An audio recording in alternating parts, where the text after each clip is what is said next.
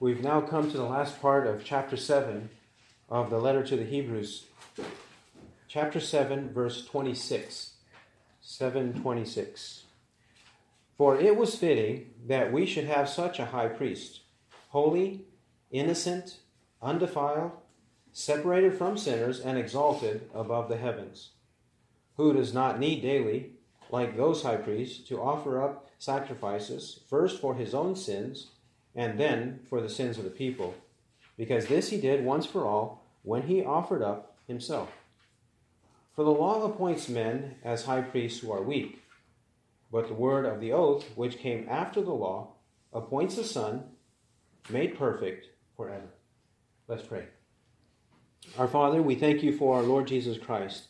We put our full confidence in him, and we pray that you will help us to understand better the faith that we have in him and the confidence that we have. We pray that you will show us his uniqueness, show us his greatness, show us that we should put our trust in him and him alone. For we ask in his name. Amen. If you think about it, there are all kinds of opinions about the person and work of Jesus Christ. Everybody has an idea. If we were to just take a survey of the major religions of the world, we could note what people think of Jesus Christ. People think of Jesus Christ in many, many different ways. For example, if you were to ask a Hindu who is Jesus Christ, he would say, he is one of the gods, one of the manifestations of the gods, and he is an avatar. He is a manifestation because there are many, many manifestations of God in the world, and he is one of them, one enlightened one. And he, in fact, practiced Hinduism. He was a Hindu guru. He came and visited India, and so on and so forth. He believed in reincarnation and everything like that. Whatever Hinduism teaches, that's what Jesus believed. He is one of the 333 million gods. And the way of salvation, therefore, would be to do whatever your station in life calls you to do. And salvation to them is simply not coming back into this world many, many times, because you come back millions of times. And then when you stop coming back, then you become like a drop of water in the ocean. So that's what they think of Jesus, and Jesus fits into that paradigm of theirs. If you were to ask a Buddhist will say something similar to that. In fact, they would say he was very good and a very good teacher, so forth. That's what they would say about him. And what they would add is that not that you would be like a drop of water in the ocean, but in Buddhism, you would reach nirvana. And Jesus believed in nirvana. Jesus taught nirvana, and he fits into nirvana. Nirvana to them is nothingness, extinction. You cease to exist. Of course, after you've come into the world many, many, many times, millions upon millions of times. If you were to ask a Muslim, who is Jesus and why did he come into the world? Well, he was a prophet. He was born of a virgin, yes. He performed many miracles, yes. But he was a prophet. He was not the Son of God. He was not the Son of the Father. He was a prophet. And he came to teach people, the Jewish people in particular, and only them, and also to prepare the people for the coming of Muhammad. You see, the Bible in John chapters 14, 15, and 16 predict Muhammad coming. The Comforter, the Advocate, that is Muhammad, they say, not the Holy Spirit, or the Holy Spirit is Muhammad. But Muhammad is the focus. He is the final prophet and the greatest of all the prophets, and Jesus is subsumed under that. In fact, Jesus never died in history. He never died on the cross. Judas Iscariot died on the cross. Jesus never died on the cross. He never rose from the dead. Therefore, his death could not be a payment for our sins because he never died. That's according to Islam. You see how these religions are skewing the identity and ministry of Christ. The two are interwoven, intertwined. And if they compromise the identity, they compromise the ministry. If they compromise the ministry, they compromise the identity in one way or another. Ask an atheist, ask a communist atheist, ask somebody like that. A secularist, atheist, communist, who is Jesus Christ? Well, they'll say if he actually lived, because it was a fad at its point in liberalism and communism to say he never existed. It's just complete fiction and legendary for us to believe that he existed. But these days, that does not have too much credibility, even among liberals. But they will say, okay, he existed and he was a good teacher. He was a good teacher, he was a moralist, and he was a social worker. He helped the poor. So that's what they will give to Jesus.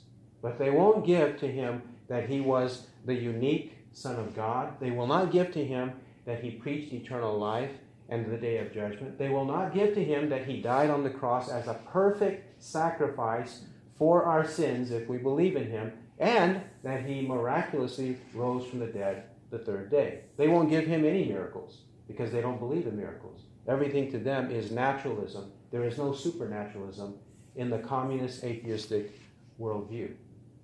Or even let's come a little closer. Let's come a little closer to Catholicism and all the many other denominations within Christianity and the cults within Christianity. Who was Jesus? Yes, they say Jesus was, Catholics will say, yes, Jesus was the Son of God, but you see, he was a redeemer, but there was a co-redeemer. Mary, Mother Mary, a co-redeemer to Christ. And you cannot get to heaven unless you believe in Mary, you pray to Mary, and she prays for you. She intercedes for your salvation. Mary does, Mother Mary. That's what they believe. Not only that, but they believe you have to have faith plus works to be saved. This is why they have such an elaborate system of obedience, because if you don't obey in every way they say, from generation to generation, from pope to pope, then you won't be saved. Or it will take you longer to be saved. After you die, you have to go to a place known as purgatory, where there are flames and there's punishment. You are purged of whatever you've done wrong on the earth for a long, long time, thousands and thousands of years. You are purged in that place, and then eventually you'll get to heaven. So faith plus works plus purgatory plus another 1,000 things, all the works that you must do on this earth to get to heaven. This is in Catholicism. Well, many of the denominations within Christianity and the cults, they teach the same thing. They teach the same thing. The Church of Christ teaches it's faith plus baptism plus a bunch of other things they teach. Pentecostals will teach it's faith plus speaking in tongues plus this plus that. They teach all kinds of things. The Wesleyans, the Methodists, they teach the same kind of thing. They say faith plus this plus that. You must do these good works, otherwise you will not get to heaven. And if you don't do these good works, you lose your salvation. All of these people say that you will lose salvation, or your salvation is in jeopardy if you don't do these certain good deeds. And as well, what about Mormons and Jehovah's Witnesses? These are cults within Christianity. They also misidentify and misunderstand the ministry of Christ. They don't understand who Christ was and what he actually came to do.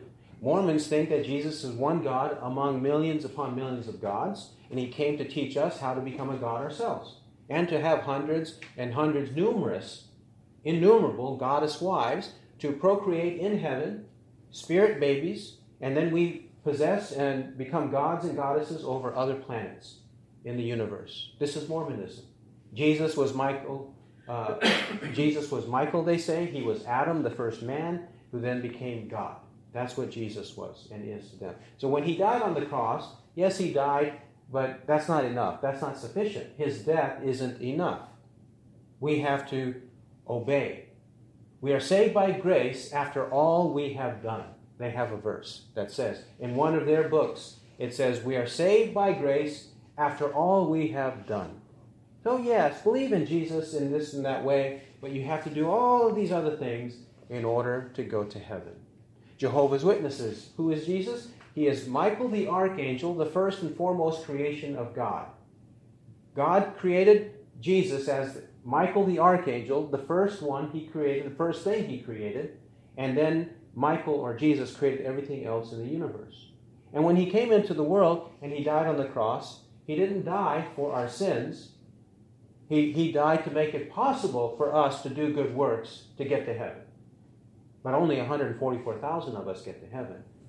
Not all of us get to heaven. All the rest of us live for a time on the earth in the life to come, and then there is annihilation. There's an extinction, according to Jehovah's Witnesses. And also, Jesus did not rise from the dead. Jesus did not rise from the dead in a bodily form. He manifested himself bodily, but he did not rise bodily, they say. He did not have a physical resurrection. And there is no physical resurrection for all eternity for all of us either. Now, with all of this confusion, with all of these doctrines and things that people teach, how is it that we could have a correct view of the identity of Christ and the ministry of Christ? I submit to you that if people would simply read their Bible, that a lot of this would just dissipate. It would go away if they would simply read their Bible. Not read the interpretations of anybody, but simply read their Bible. They would come to see that many of these beliefs, both within Christianity and outside of Christianity, are bizarre, they are dangerous, they are contradictory, they have nothing to do with what's in the Bible. It's completely absurd. At least absurd, if not blasphemous. Many of them are blasphemous. But if reading the Bible is too much, then why not read a short letter like Galatians? Or if you can take a longer letter, that one has 6 chapters. If you can take a longer chapter or a longer letter like Romans that has 16, simply read Romans. It's just 16 chapters. It doesn't take long. Just read that. Or even read this letter that we are studying, Hebrews, which has 13 chapters. Just read them.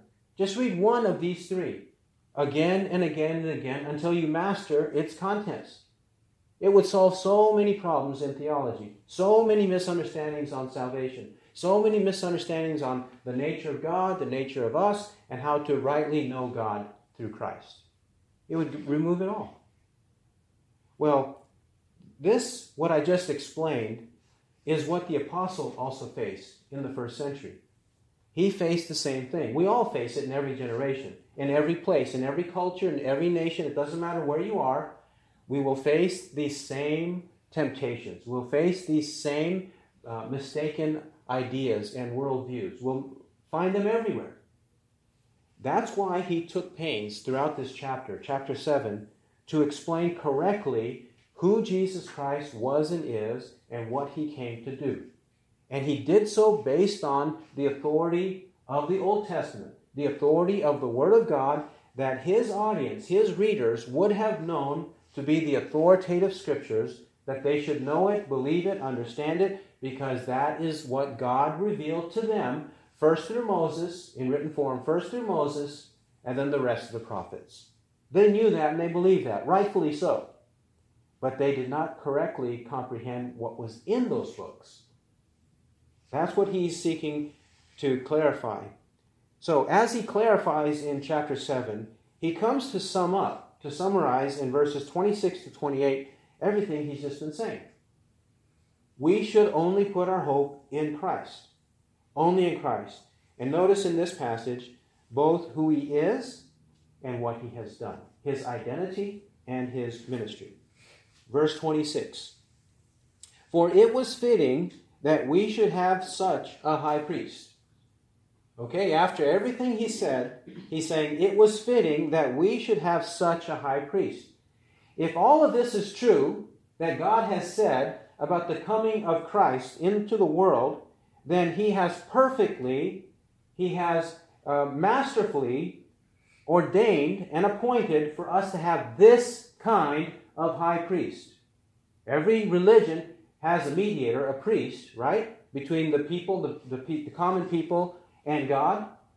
Hindus, Buddhists, Muslims, Christians, we all have some kind of clergyman who bridges the gap between the people and God. Well, in Judaism, they did too.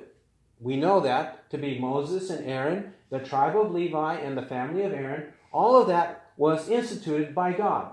That was instituted by God, not like the false religions instituted by Satan, but this was instituted by God, not for the purpose of saving them from their sins. It cannot be said enough.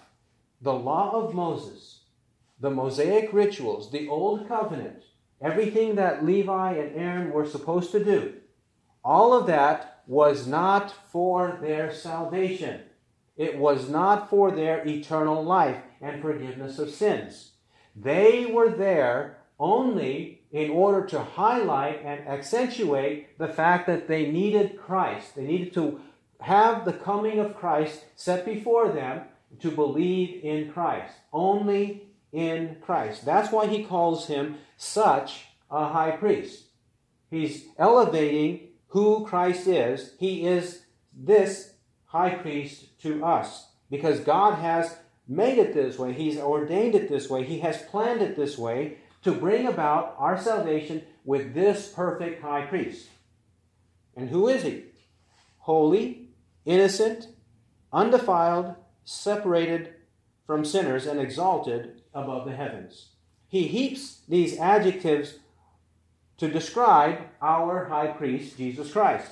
He is holy, just as God the Father is holy. God is holy in that he has no imperfections. He has no impurities. He is perfect in every sense. He is unique. He is set apart. He is not like we are. Now, we do know that there are things in the Bible called holy, but in this context, he means holy not in the illustrative sense, but he means it in the absolute perfect sense, that Jesus is a holy high priest. Not holy like Aaron and the others would have a slogan across the forehead, holy to the Lord. Holy to the Lord, as Moses told them to do. Yes, they were holy to the Lord in a sense, but not in the perfect sense. In fact, we read Psalm 99, and at the end of it, it said that God was an avenger of their evil deeds. Yes, Moses, Aaron, Samuel, they committed evil deeds too. And God was an avenger of their evil deeds. The clearest example is Aaron. Remember, Moses was on the mountain, and Aaron was down there as leader of the people while Moses was on the mountain. And the people they were anxious and they wanted to worship and they wanted to have a great time and they wanted to make an idol. So they made a calf. He made a golden calf for them. Even though God had told them never to worship an idol, never to make a golden calf. Don't even believe in their existence. They don't exist as real gods. Yet they did. And who led them all? Aaron did. Aaron did. And so Aaron was imperfect. He wasn't holy. He represented holiness, but he was not the epitome of holiness. The only one who epitomized perfectly holiness was Christ. He's the one, he is the only one who is holy. He was also innocent. Innocent. Not guilty of anything. Not guilty of a wrong thought, a wrong word, a wrong deed. The people of old, and all the priests throughout the Old Testament, and all the ministers throughout the Old and the New Testament and throughout history, all of us are guilty. We deserve a penalty. We deserve death. We deserve the wrath of God. That's the way we are. But not Christ. He is innocent. No one could accuse him. No one can say of him that he committed a sin.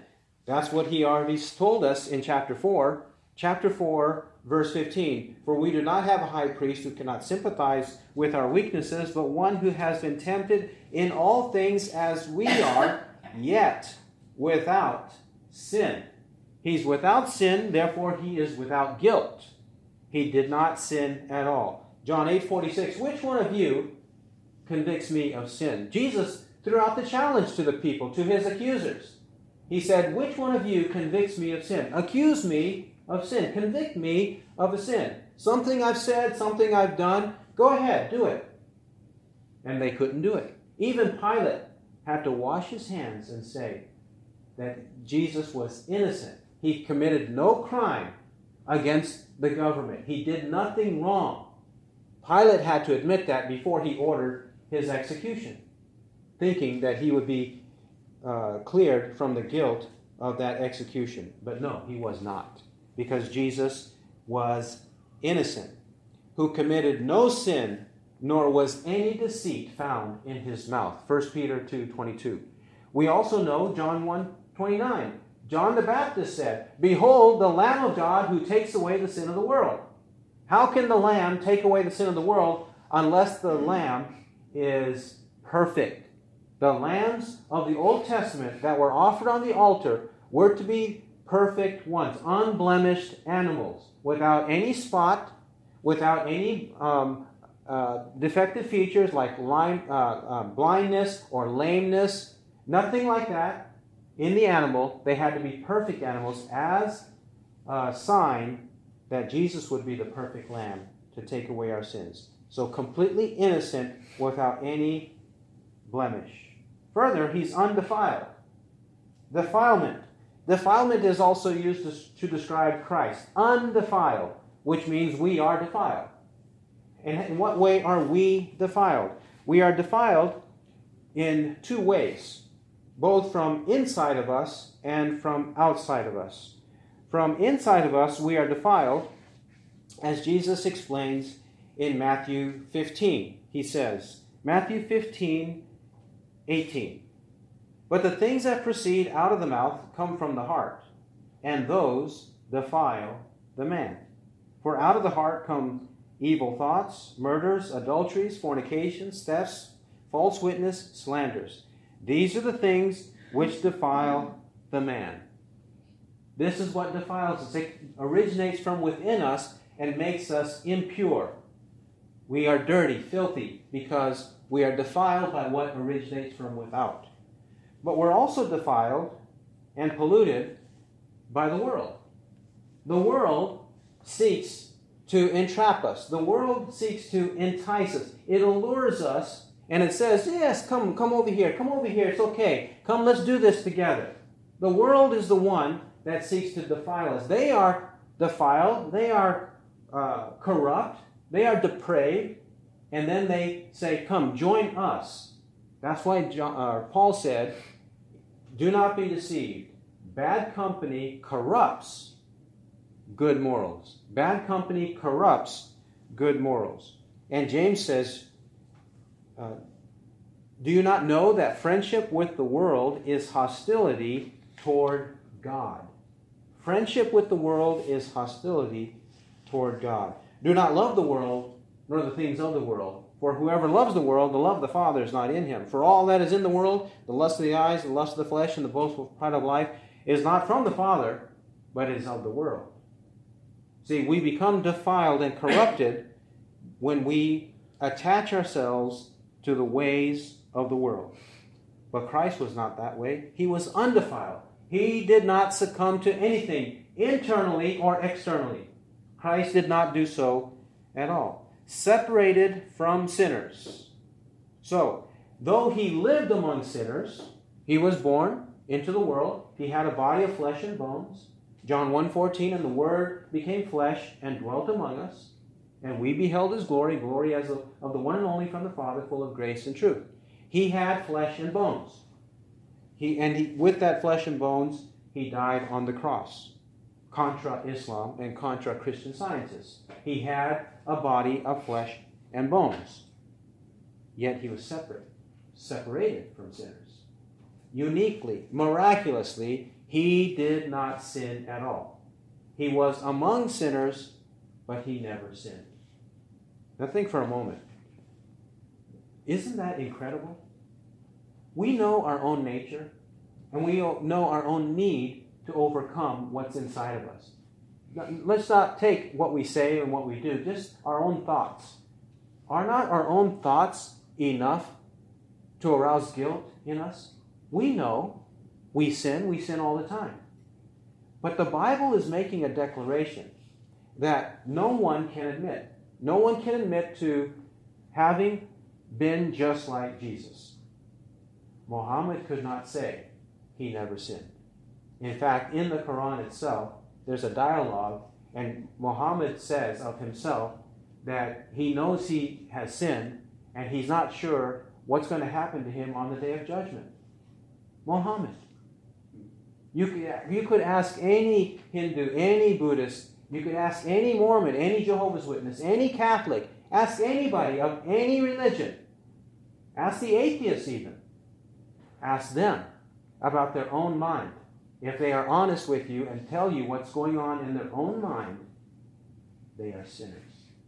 So this is an amazing statement to say that of all the people who have ever lived, the only one who is separated from sinners is Christ. The only one who is holy, innocent, undefiled is Christ. He's the only one. Now, if he is the only one, why go anywhere else? Why would anybody have the temerity to go anywhere else? If he is the only one, then don't go anywhere else. Don't go to yourself. Don't go to another. Don't go to another religion. Don't go to another prophet, a preacher. Don't go to anybody. Only go to Christ.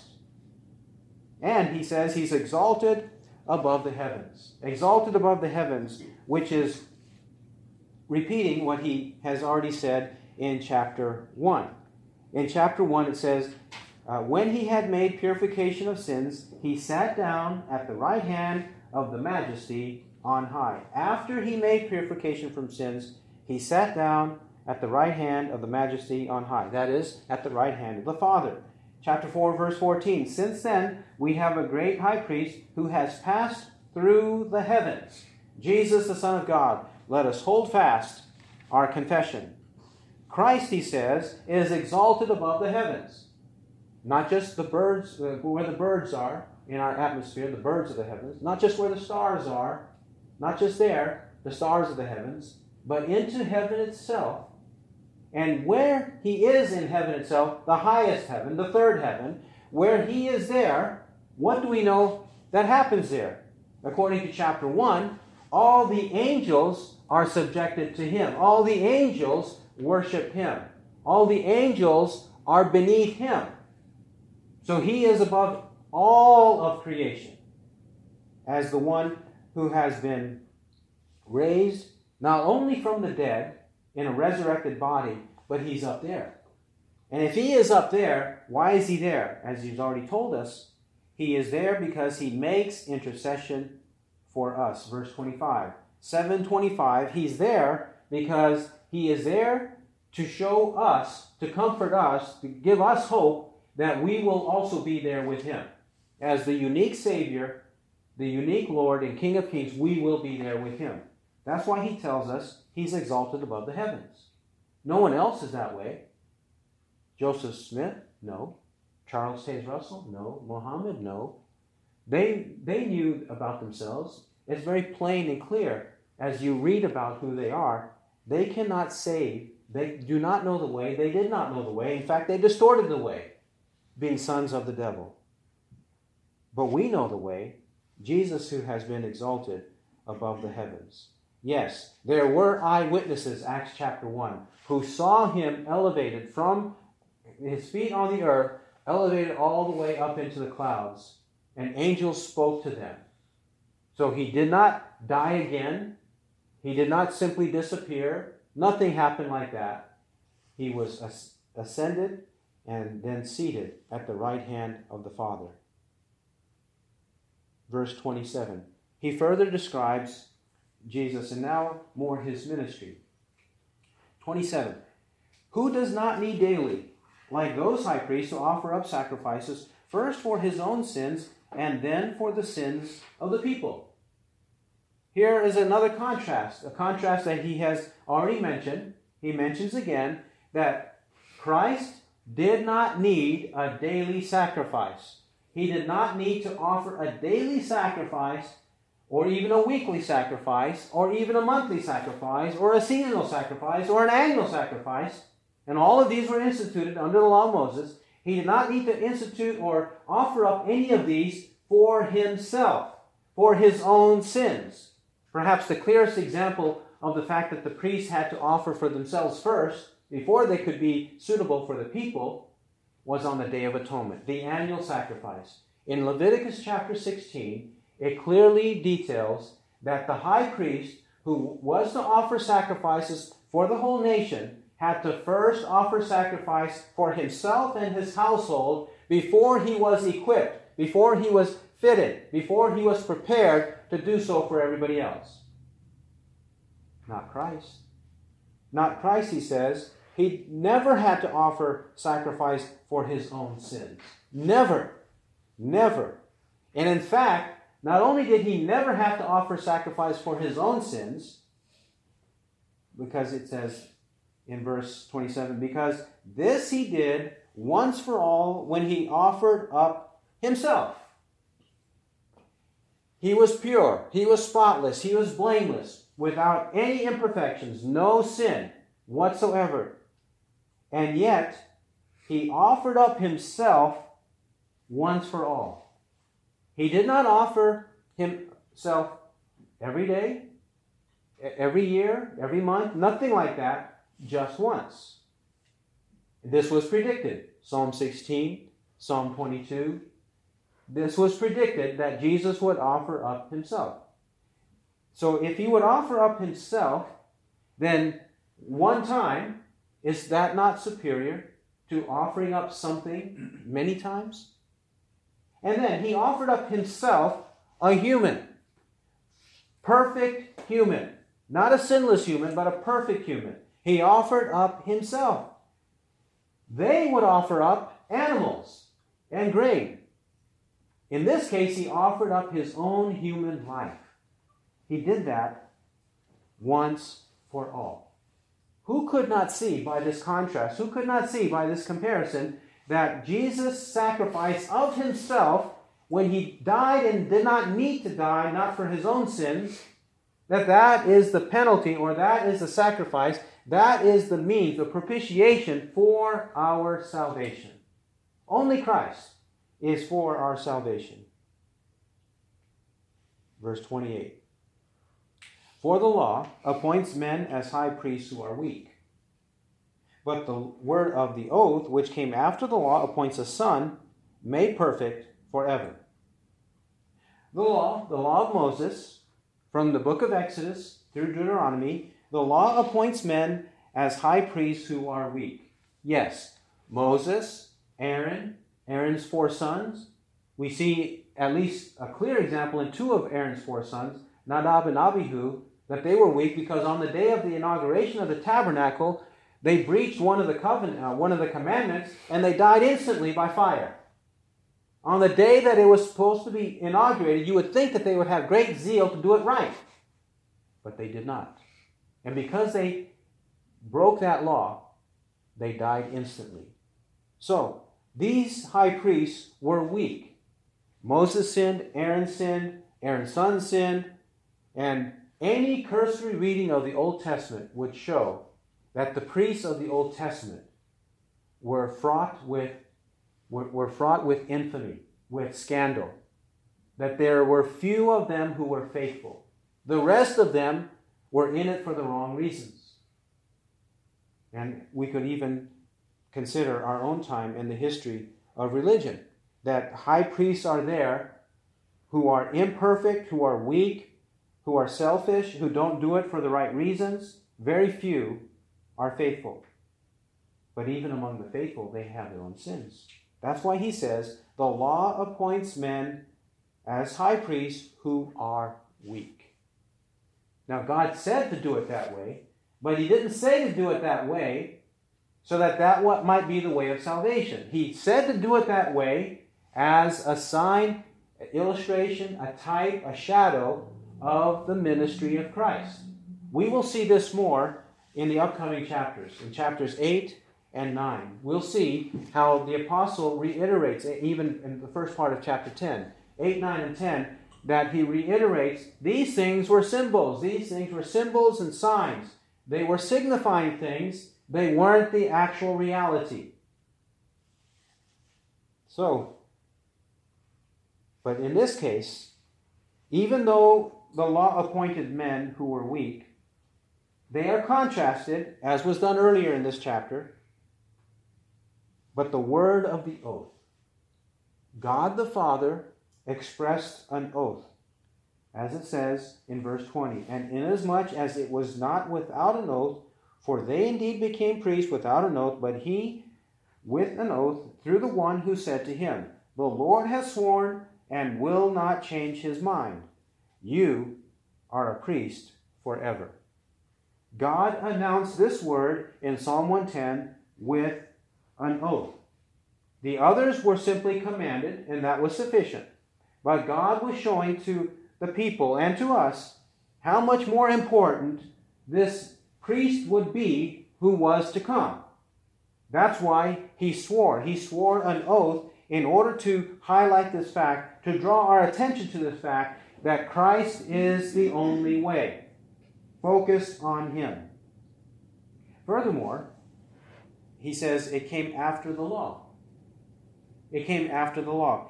As you read the Old Testament, you know Abraham comes before Moses, and then Moses comes before David. You know that. That's quite obvious as you read. In the reading of the Old Testament, that's the obvious nature of it. But also in the genealogies, if you pay attention to any of the genealogies, Abraham, Moses, David. That is the sequence. You could also do that chronologically. Abraham, 2000 BC. Moses, 1500 BC. David, 1000 BC. If the law was the way of salvation, then how was Abraham saved? And how was Noah saved? How was Enoch saved? How was Abel saved? How were Adam and Eve saved? How are they saved if it depends on the law? Then, if it depends on the law, why is it that in 1000 BC, David in Psalm 110, which was quoted in verse 21, in Psalm 110, verse 4, David says, by the word of the Lord, by inspiration of the Holy Spirit, he records what the Father, God the Father, says to the Son. You are a priest forever. The Lord has sworn and will not change his mind. You are a priest forever, according to the order of Melchizedek. Why would that more important priest be mentioned by David if the law of Moses was the means of salvation? Why later, as he says, which came after the law? Why would David say that Christ would come and he would be a priest forever, a superior priest, an exalted priest, even better than any of the priests of Aaron? Why would he say that many years later, and even say that later in history this would happen? Why would David say all that? Because that came after the law. If the law was the means of salvation, forgiveness of sins, eternal life, if that's what was embedded in the law, then why speak of any priest coming later? The reason? Because this priest had to come later since he was a son. Now when he says a son, he's seeking to describe the nature of Christ. The nature of Christ. He was not merely a human descendant of his parents. Even if you go back to David and Judah and Abraham, Isaac, and Jacob, even if you go that far back, and even back to Noah and to Adam, it was not merely that he was a son. He was a son of man, or a son of mankind. He was not just that. That's not what he means. He means he was the Son of God. He had the nature of God, deity. He had a divine nature. He possessed the same divine nature as the Father and the Spirit. Father, Son, Holy Spirit, three persons, one God. God is invisible. God is spirit, the Bible says. John 4:24. And a spirit does not have flesh and bones as you see me have. Luke 24:36-39. Jesus said, spirits are invisible. This is the way God is. And if God is this way, this Son of God possesses this and possesses this from eternity past, now and eternity future, in his divine nature. In his divine nature, then he came into the world, as we know from verses 26 and 27, he had a human body. He had a real, tangible human body. With a divine nature and a perfect human nature, he had those two in one person. Jesus of Nazareth, the Son of God, the Christ, Jesus Christ. In one person, he possessed these two together. No one else in human history can claim that. No one else comes close to that. And if anyone does, they commit blasphemy. Only Christ. So, God with an oath appointed his Son. The Lord was pleased to crush him, putting him to grief. Isaiah 53:10. No one takes my life away from me, but I lay it down on my own initiative. I lay it down on my own initiative, and I take it up on my own initiative. This commandment I received from my Father. John 10:17 and 18. Jesus was perfectly appointed, perfectly set in human history to be our only means of salvation. And he says, finally, in verse 28, made perfect forever. He was made perfect forever. He does not mean that he was simply or merely perfect in that he was sinless. Of course he was. But he's saying that all of these circumstances, everything that was ordained, everything that was purposed in God from eternity past, that unfolded in history, that came to fruition in Jesus' first coming, in his incarnation, everything was perfectly set up. It was made to be the perfect way of our salvation forever. In Christ, we have the perfection. And it's an everlasting perfection. It's an everlasting salvation. It's an everlasting forgiveness. It's an everlasting hope. Only in Christ. Forever. Not in any priest, not in any other individual, in no one else, but only in Christ our Lord and Savior. He is the perfect means, the only means, the eternal means for our salvation. I trust that we will appreciate Christ more and more, because eternal life consists of knowing him. What is life worth living for unless it is living for eternal life and knowing Christ, who gives us the means of eternal life? Let's live for him. Let's believe in him. Let's not compromise with anything else, anyone else, but only Christ. Christ, Christ alone. And this is eternal life, that they may know you, the only true God, and Jesus Christ, whom you have sent. He who has ears to hear, let him hear what the Spirit says. Amen. Our Father in heaven, we pray that you will give us a renewed love of Christ and give us a zeal for his truth, his righteousness, his word, his Spirit, everything that we need. Build us up, Father, in the faith. Give us the power we need to live and to do your will. May we love you because we love your Son. And we pray in his name. Amen.